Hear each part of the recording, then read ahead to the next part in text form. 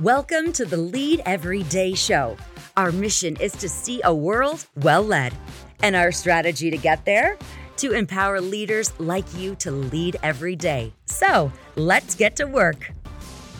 I'm always fired up, but I'm especially pumped today. It is episode number 50, and it's a Friday. You can't beat, it's what good combo there. That's great. Welcome to the Lead Everyday Show. I'm Randy Gravitt. And I'm Mark Miller. And we got 50 of them, buddy. 50? That's awesome. Pretty cool. Wow. So, yeah, it's good. So maybe we need to think about what do we want to do different for the next 50, because we are reinventing continuously. That's our fundamental we've been talking about.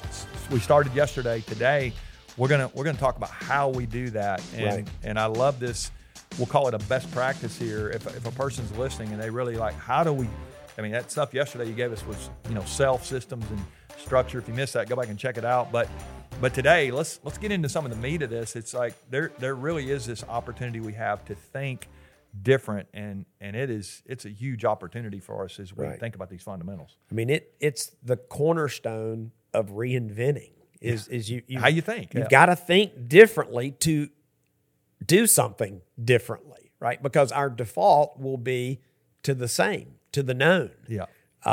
We actually talk about this idea of reinvent continuously is the ability to routinely escape the bounds of the current and known in the pursuit of better skills, methods, and outcomes. Yeah. And so thinking is the cornerstone. I love that. I know for me myself, as I'll just speak to myself, it's so easy to get bogged down in the busyness of the business. It's like it doesn't stop. It's just ongoing. And so if you're going to think different, one of the things we say is you've got to invest the time in that. Yep. And I find too few leaders who have think time on their calendar. It is a huge opportunity. Yeah, and I want to flash forward and give you an action item. We're going to give you some more here in this episode. But in the next 10 days, can you put 2 hours on your calendar and call it think time?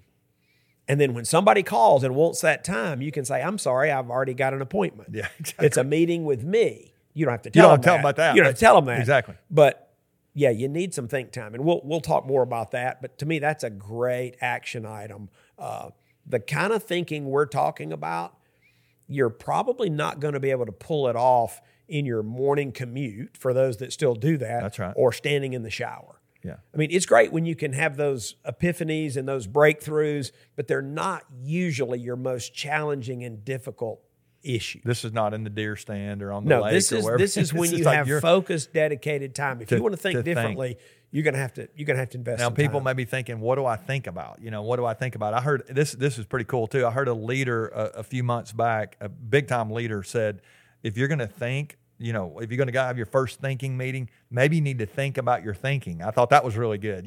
Maybe that's the first thing you need to think about your thinking. But if you got things or time set aside, you might want to make you a list of the things that you need to think about, and not just 2 hours this week. What would happen if you put 2 hours on your calendar every week and you started working through your list of all the things you need to think about?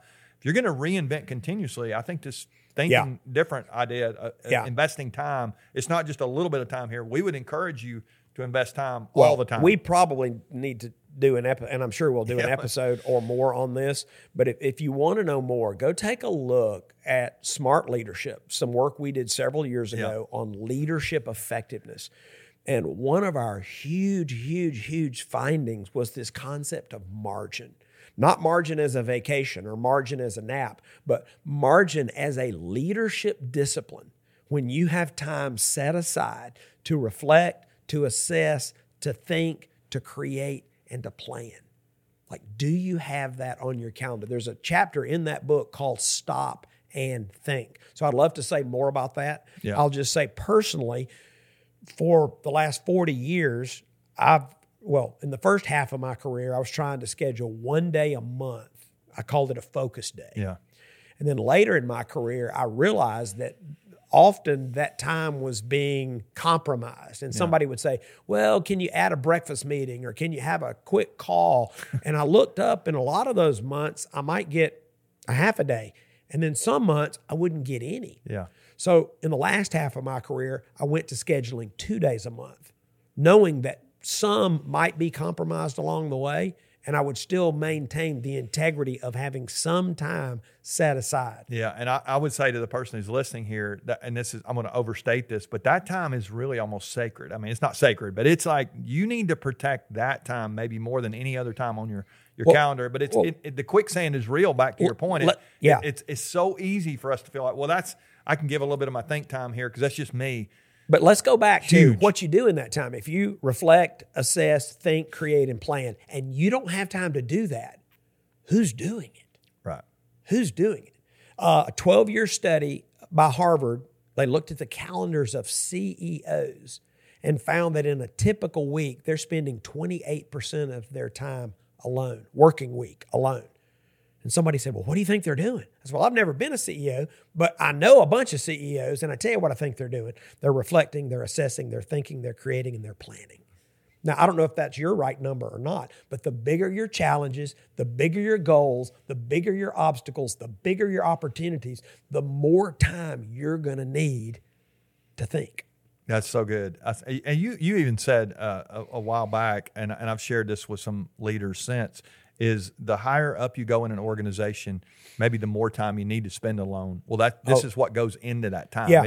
And again, we probably could do an episode on that as well, but it's or a week, or at least exactly. It's incredible. I mean, because it's. I started to say it's a lost art. Well, I'm not sure a lot of leaders ever had it to lose it. Yeah. But we found in our research this discipline among great leaders for thousands of years. Yeah. That's so good. They carve out time. That's exactly good. Okay, so there's a couple other things you talk about in the book, and I want to talk about them here before we go today. Just give a nod to them and encourage you, if you're listening, to think, okay, what do I think about? Go back to that. I think one of the things that you said here that was really great was consider the opposite. Consider the opposite. So I want you to talk about that. But then the other thing is you've said for years, and you've modeled this for years, is to lead with questions. Talk about those two things. If somebody's listening, and what do I think about? Talk about the power of thinking about the opposite, and then also the power of questions. You're so good at this. Well, enlighten us here. Well, thanks. I mean, I'm watching the clock here. Let me just say, to consider the opposite is a technique. That if you're trying to free yourself, again, I said the definition has to do with routinely escaping the bounds of the present and what is known. Well, what you're doing is fundamentally different than the opposite. And so I've done this with a group before. They wanted to increase participation at this event over what they had done historically. And I said, well, what would you do to depress attendance? Well, they thought I'd lost my mind, but we brainstormed a bunch of stuff. And then they said, we do a bunch of that.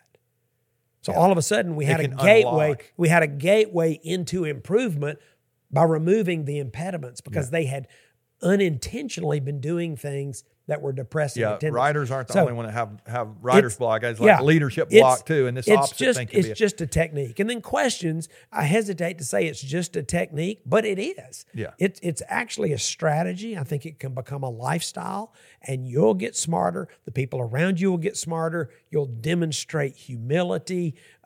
You'll demonstrate lifelong learning.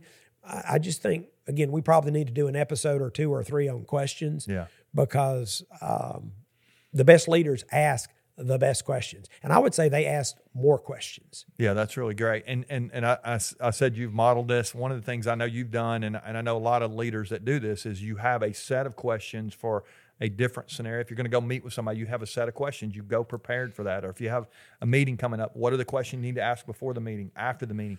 All this a lot of questions you could come up with. One of the things, maybe if you want to ask better questions, you might need to think through the different categories. Goes back to your thinking, like what are the categories? Great interview questions are different than great strategic planning questions. I'm betting there's very few leaders that have ever thought about what are the questions I need to be asking. And this, again, we could do some episodes on this. I don't want to leave people hanging. Let's give you a specific example. If you're doing strategic planning, then you go, one of the questions is, what do you want to be true in a decade that's not true today? That's a strategic planning question. That's right. That's not necessarily the best interview question, although you might gain some insights into that person, right? But you have different questions. You've got different questions as a communicator. One that I'll ask, particularly if I'm going to be trying to communicate something that's complex, is how would I explain this to a 5-year-old? Yeah. So and good. I've actually gone as far as to go find a 5-year-old and try to explain it to them and see if they understand And it. if they don't understand, If they don't understand it, I got to go back to the drawing board. Yeah, that's good. And so just questions are so powerful, but they're not universally applicable. Yeah. Different questions work in different contexts and situations. Yeah, as you begin to tie this stuff together, we've talked about the last couple of days. Mark, yesterday, self, systems, and structure. What's one thing that you could change about yourself in the next year? You want to see different a year from today that's not true today. Secondly, with a system, is there a system that you could put in place to unlock performance? And think about your structure. If you could add one person to your team or one layer to your structure, what would that be? How do you think, if you've not spent much time thinking about it, you don't want to just wing it here.